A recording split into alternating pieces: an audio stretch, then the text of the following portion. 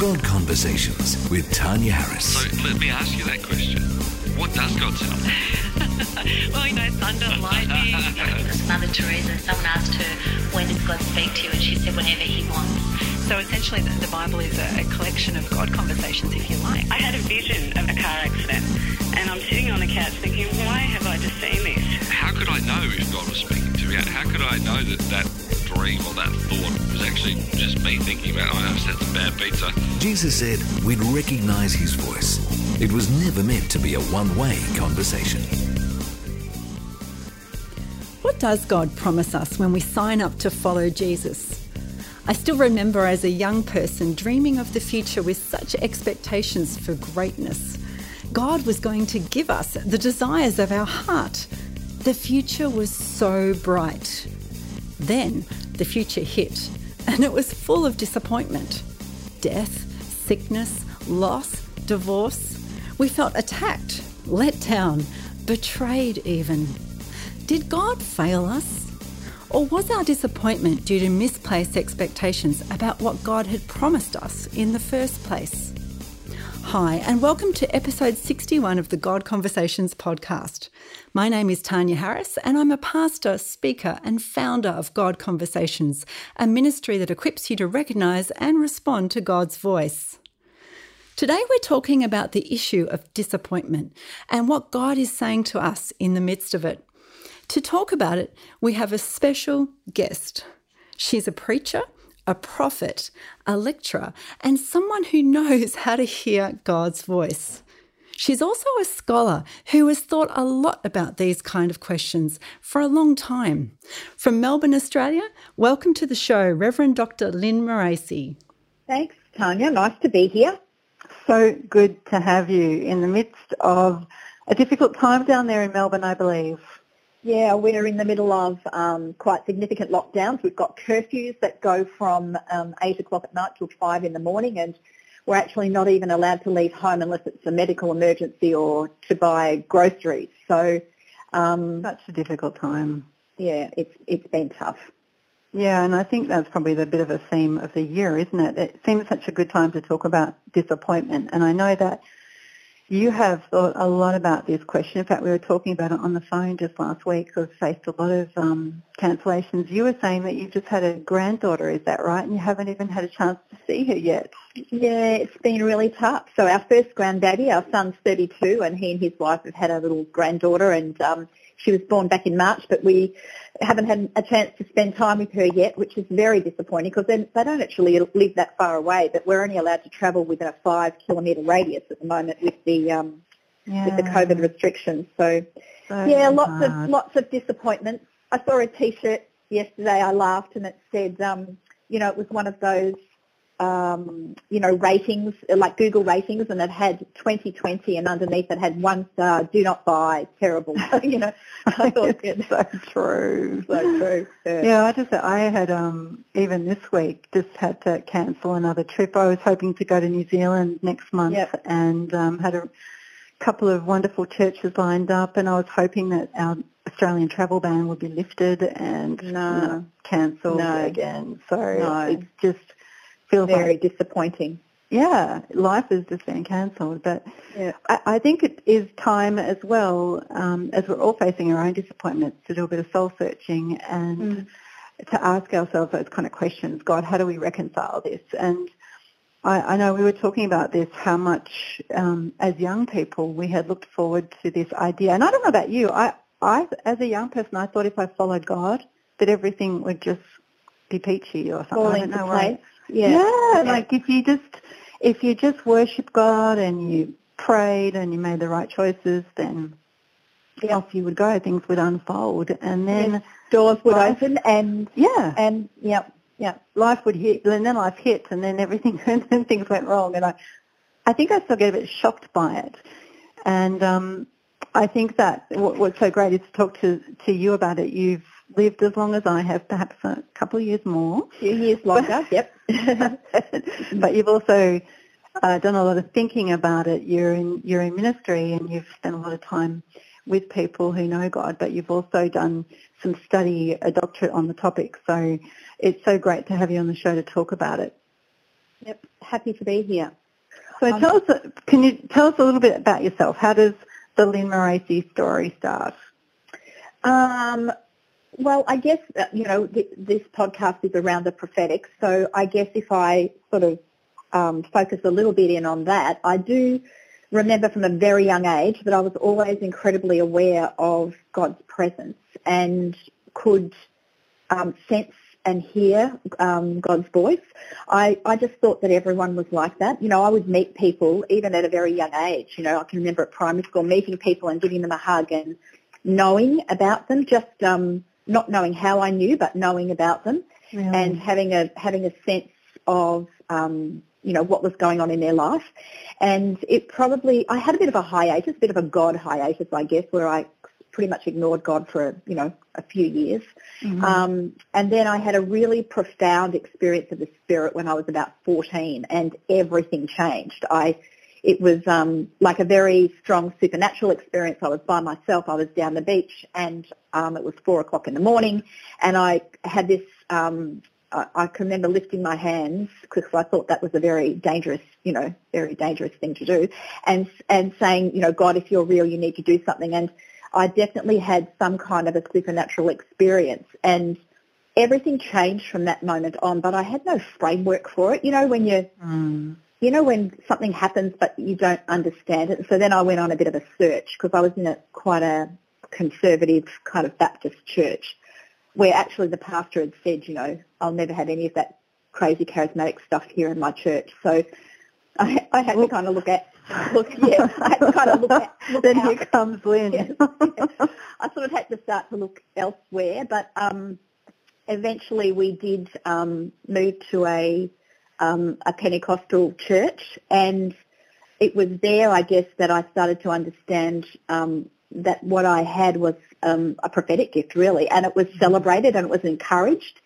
And I started to read and read. I went to every single prophetic conference and meeting I could go to, and I eventually took up a position as a worship pastor. And honestly, Tan, I can remember feeling so in my element, just thinking, this is what I was born for. I was, wide-eyed, bushy-tailed. I was so happy, fascinated, like intrigued, excited. Yeah. I felt like the world was my oyster. Do you remember those days? Yeah. And there's also, I think, coming with that, there's that sense of the spectacular too, because God seems so present when you are hearing from God like that. Yes. And then you see it. You just get this conviction, well, God is so real. And that gets me on a high. I don't think anything else does. Absolutely. And then you wake up the next morning and everything goes wrong. So I call that prophet's remorse. When the Spirit's on you and you're prophesying your little heart out, and then the next day you go, oh, did I really say that? Oh, I can't believe I really said that. Tell us a good story, Lynn. Tell us one of those moments. What's a good example of a God conversation that you had that gives you goosebumps even today? Oh gosh. Well, I do remember. This particular story is a while ago, and it was early on in my ministry days when I kind of hadn't done a lot of external ministry, and I'd been asked to speak at a conference on the Holy Spirit because my area of study back then was in pneumatology, pneuma meaning spirit, and tology as in the study of the spirit, and so I was asked to speak at this conference on the Holy Spirit, and I remember turning up there, and the week or so beforehand I'd been doing this experiment where I'd been spending significant amounts of time in prayer, trying to discover what prayer was, what prayer looked like in an extended period. And so I would, pray, and I would sit in silence, and I would do various things for but significant amounts of time. Anyway, I turned up to this meeting and stood there and said, we're going to read from the book of Ezekiel. And we started to read about the river of God. And suddenly, all the way across the auditorium, there were quite a few, like a couple of thousand people there, all across the auditorium, people just started crying, and I couldn't speak. Nothing would come out. And this had never happened to me before. obviously. I can talk under wet cement. And so I'm standing in this room. Nothing would come out for about 20 minutes. I couldn't speak, and there was just this incredible presence of God in the room. And I can remember people all sort of looking around, and people getting out of their seats and kneeling on the ground. And it was just a weird experience that I hadn't encountered before. Anyway, finally I could speak, and I just said, it's just that, it's just the presence of God. Let's stand in the presence of God, which was done, because then people kind of started falling all around the building. And again, I was more shocked than everybody else, because I'd not seen this in my own ministry before, and all over the building people were falling over, and there was one lady towards the middle of the room who said, what's happening? She was like a bit scared. And I just lifted my hand and said, it's just the presence of God. And as I lifted my hand, she literally flew backwards, and I kind of screamed, and she screamed, and then everyone looked at me as if it was something that I had done, and I knew that it had absolutely nothing to do with me. I knew, like it wasn't, it had never happened before. It was this incredible, just, God-ordained moment. And that was then when the prophetic kicked in. And I can remember speaking to one lady and saying, last night you had a conversation with your husband, and you were talking about your trip to Israel, and you've got tickets, and they're stamped the 2nd of September. I can still remember that. And they're in the top right-hand drawer of your dresser, and, when you get to Israel, someone's going to, like, it was just stuff that there's no way I could ever have known. And I was so shocked by what was happening. And anyway, afterwards I remember the meeting went for about 3 hours, and afterwards I went back to the car, and I sat in the car and just put my head on the steering wheel and just wept and said, God, what was that about? Like, what happened there? And I felt very strongly the Spirit of God just say to me, that's what comes from ministering from a foundation of prayer. So not so much the fact that I had to pray in order for that to happen, but I was in a place where I was much more sensitive to God's Spirit and more sensitive to the movement of Spirit. And it was just an incredibly profound time. But I do remember the next day thinking, oh my goodness, what was that about? It was quite, pretty full on. What would be fascinating is to go around to everyone in the room and say what was happening for you right now. What was the result of that? I can imagine people getting healed and things being resolved and God speaking all over the place. It's quite profound, isn't it? Yeah. So you've been in ministry now for quite a while. You just to give a bit of a picture of what you do, you are a lecturer at a college in Melbourne, is that correct? Yeah, the University of Divinity in Melbourne, Victoria. So I lecture in pastoral theology. And you travel and speak a little bit like me around the world. Yeah. You've met a lot of people, I think, in life is probably a fair thing to say, and you've had these incredible highs, but then you've had some lows as well. And years down the track, we're talking about this question of disappointment. Yeah. What does that look like for you? Well, I guess if I go back to my story a little bit and sort of pick up where I was in this incredible sweet spot where I felt like everything that had, all the words of encouragement and prophetic words of exhortation that had been given to me had all kind of culminated in this one space where I was on staff in a church as a worship pastor and loving life. And it was at that point that the wheels fell off. And I would have been at the time about 35, I guess. And we had a visiting prophet. And so this also feeds into my story about, the prophetic and where I sit on the actual action of the prophetic in the church. So anyway, we had a visiting prophet from the United States come to our church. And even though I was an established pastoral leader at the time, he called me out the front in front of the whole of the church and suggested that I should go home and look after my children and my husband should take up a ministry position. He actually prophesied to me and to everyone, this woman has a significant prophetic call on her life, but God never places an anointing on a wife without a greater anointing on the husband. Now, I have no idea where he got that from. He clearly, pulled it from somewhere in the back of his brain. But anyway, at the time, he was this important prophet from the United States, and So it really threw me, because my husband was a builder, or it still is a builder, and didn't have a vocational call to ministry inside the four walls of the church. And so honestly, Tan, it really confused and left us really perplexed is a good word, perplexed and confused, because both of us had thought that we were called, but this threw everything into disarray. We ended up leaving the church, and I thought, this is the end. But it probably pushed me into, it did push me into doing some formal study, and it began my journey, my undergraduate degree and my master's and then my doctorate, in really trying to seek out the truth of what God says and who God is, rather than just what people have told us. I think a lot of us carry around what we call embedded theology, or theology that's so deeply embedded in us that we think it's truth, but we've never really held it up to the light. And often when we do that, when we hold it up to the light, we go, hang on a minute, I'm not sure that was God. I think that was probably culture. I think that was probably tradition.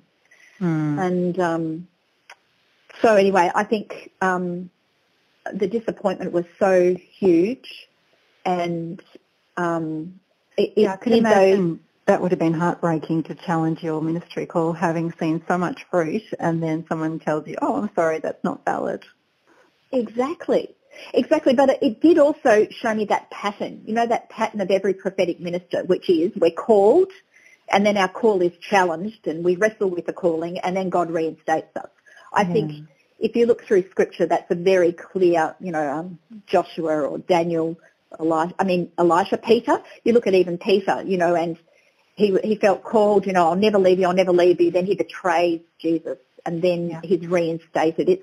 It definitely is a prophetic pattern, and but I probably didn't have the framework for that. And I think that, and I think it's true for people in ministry. I also think it's true for people in life. You often have these moments with God where you feel like God has spoken to you about the future, or perhaps you get this sense of vision and hope, and it's planted inside of you, and then everything reverses. Everything goes wrong. And I think that was a massive source of confusion for me. I know that in the early days. And then, as you said, it's a pattern. It often happens that way. And I think that when God speaks or gives us vision, then the enemy often comes in and attacks it. And what that looks like is very different. But it feels like a testing.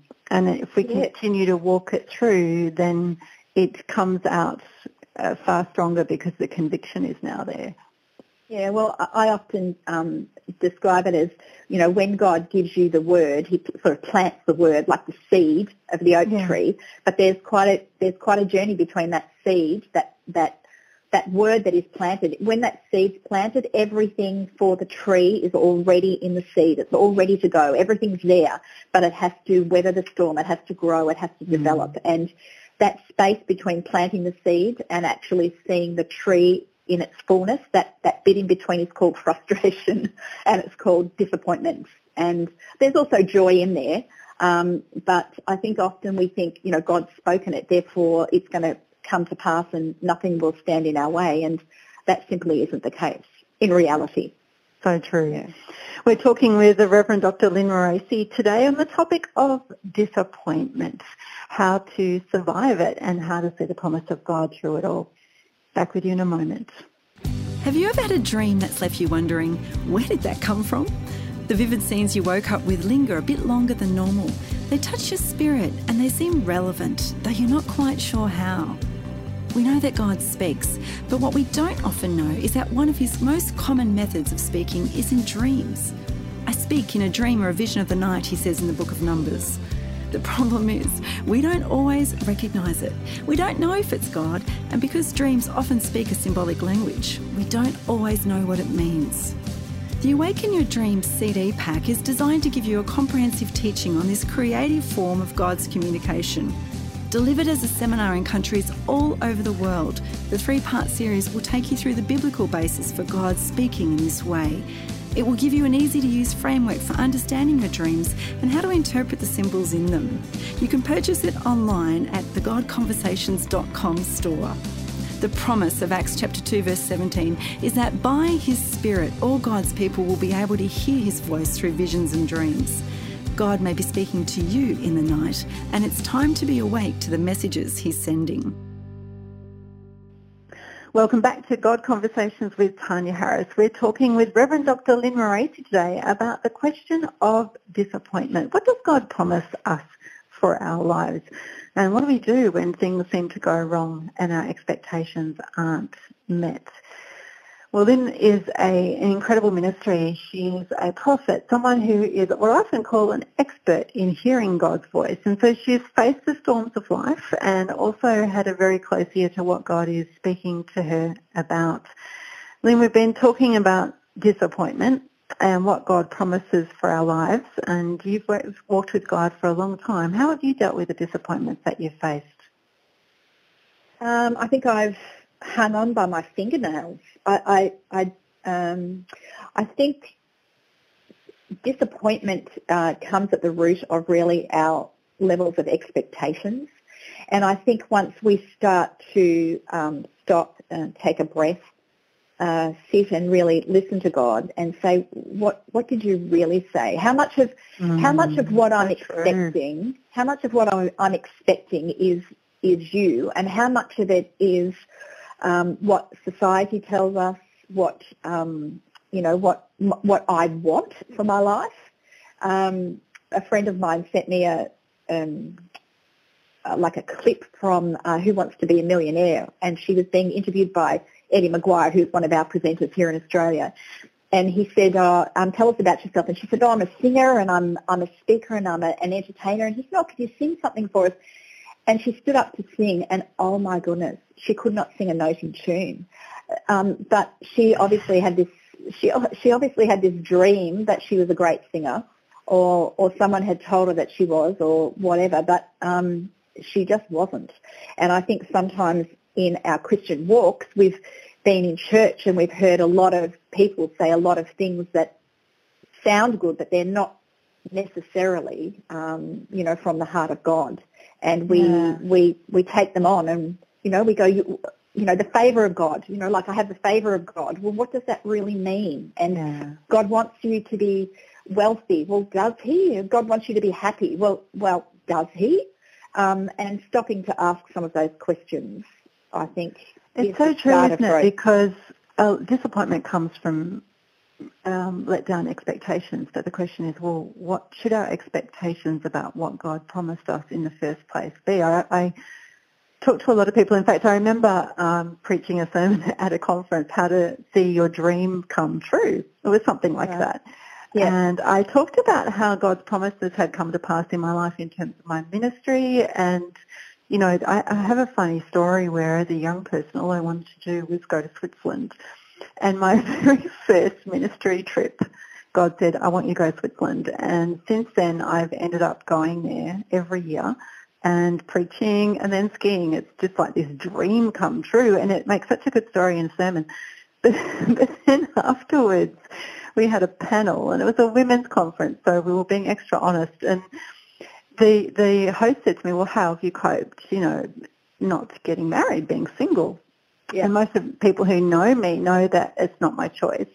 And I actually wanted a family and desperately wanted children. It's the only thing I could ever dream of. And I remember saying, oh, well, that's one area of my dream didn't come true, isn't it? Yeah. And I remember afterwards, and I was just being very honest about it, and afterwards the woman came up to me, she gave me this massive hug and said, thank you so much for that, because what you shared is so true. Where did we get that idea that every life is going to look like the perfect white picket fence? So somehow we've got this idea about what has God promised us in the first place. And, as it turns out, God has promised me some beautiful things, and some of those things I'm still waiting for. So it's okay if there's delays in it. But at the same time, just because we sign up to follow Jesus, it doesn't mean it's going to be my dream, does it? Like, what is it? No, well, what is the dream? Jesus did say that, that He's come to give us life and life in its fullness. What does what does that mean? I mean, the word, or abundance, the word perissos, which actually means all round or all encompassing. So I think if we look at that, I don't think we were ever promised that our life would be the sort of thing that our culture teaches us, which is like happiness. You know, everyone wants to be happy, and it's that happiness is so superficial and fleeting. And I don't know, God does promise us joy. God does promise us a life that has purpose. But I think this idea of chasing perfection and then saying this is what God has told me. Like I'm so tired of people saying I'm believing for this and I'm believing for that, and I just, lovingly want to say, well, that's just putting religious terms onto something that you want. Like I want this, and so I'm believing for it, and think that if I believe for it and put religious and prayer-based language around it, that somehow that's going to make it okay and legitimise it. When I like what you said, that we've sort of taken on the attributes of our culture, because that's what our culture defines as a great life. Whereas a successful life in the kingdom mindset looks like someone who knows how to love well, someone who can forgive their enemies, someone who can serve everyone. Correct. Someone who has the fruit of contentment regardless of whether I have much or whether I have nothing. Yeah. And those kinds of measures are all from the inside out, aren't they? Oh, it's funny that you say that, because I don't know if you've seen the movie Inside Out, but it's a young kids movie. Yes, I haven't seen it. I have heard about it. There's a lot of movies in my preaching and stuff. I do use a lot of media, and I love that movie Inside Out. It's about it's a cartoon, but it's about a little girl who's trying to called Riley, who wrestle with her emotions of joy, sadness, fear, anger, and the theme of the movie is the fact that you can't really enjoy joy unless you have experienced sadness, and because they're two sides of the same coin, and you can't otherwise.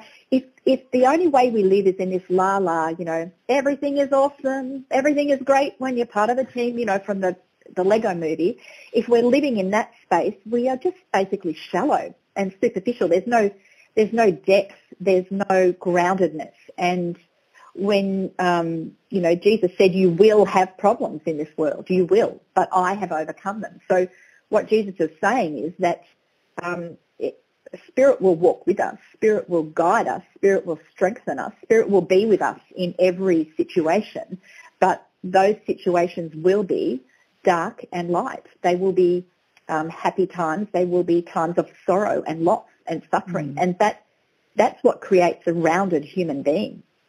I think one of the things I realise, the way that helps me conceive it, is that we live in this tension of, we think we're in heaven.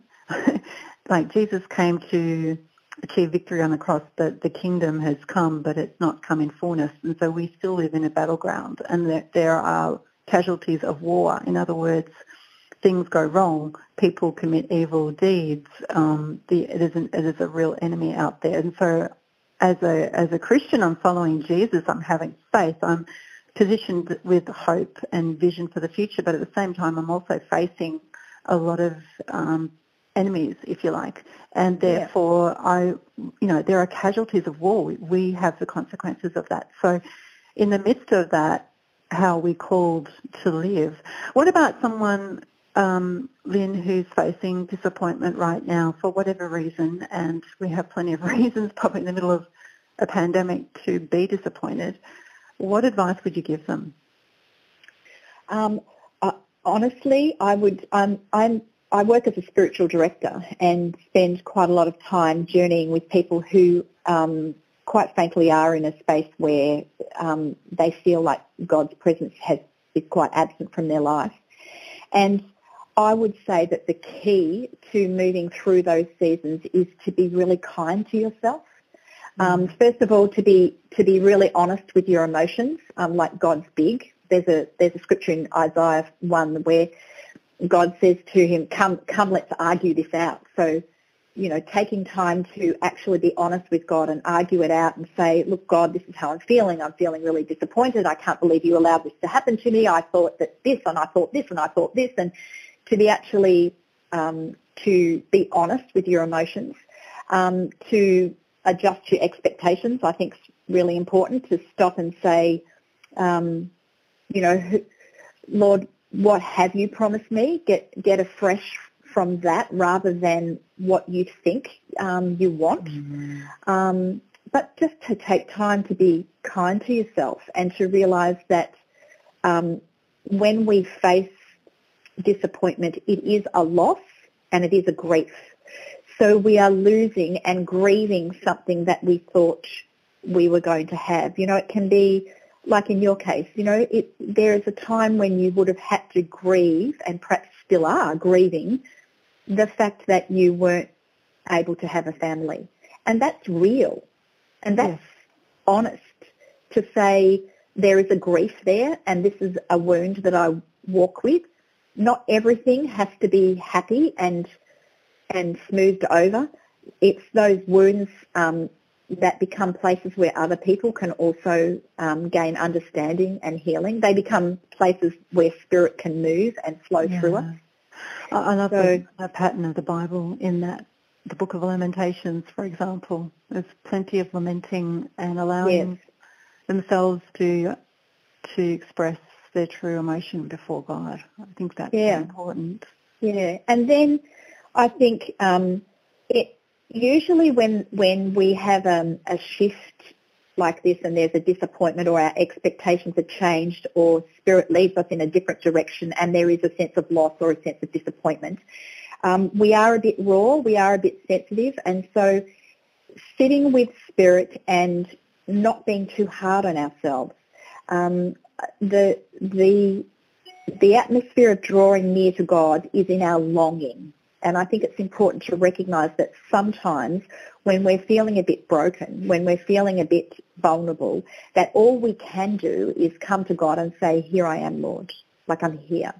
And so taking the pressure off having to do and having to be and allowing Spirit to carry us through those seasons is incredibly important. And not being, just not being too hard on ourselves, letting go of all those shoulds and oughts. I should be reading the Bible. I should be praying. I should be doing this. And letting go of that and allowing Spirit to hold us and carry us through those times of loss and disappointment. I think for me, I've always loved that scene of Jesus in the Garden of Gethsemane where he pours out this emotion and all of what goes with that in that time of darkness. And yet then he comes to the end of that and he says, but not my will, but yours be done, and comes to this place of surrender. And I think that's so true. With disappointment, then we have an opportunity where we go to a different level of surrender to God. And you never have to surrender your faith in what God can do, because he's the ultimate loving person who overcomes and rises from the ashes, but you do need to let go of how you think that's going to unfold, I think. And say, whatever, God, whether you do or you don't, not my will but yours be done. And I think that's a beautiful pattern for handling disappointment. It's a fail-safe one, because when you get to the other side, you see how beautifully God resurrects any disappointment. Great to have you on the show today. Don't miss the next episode by subscribing on iTunes. Search for God Conversations with Tanya Harris and click subscribe. While you're there, leave us a review so others can learn to hear God's voice too.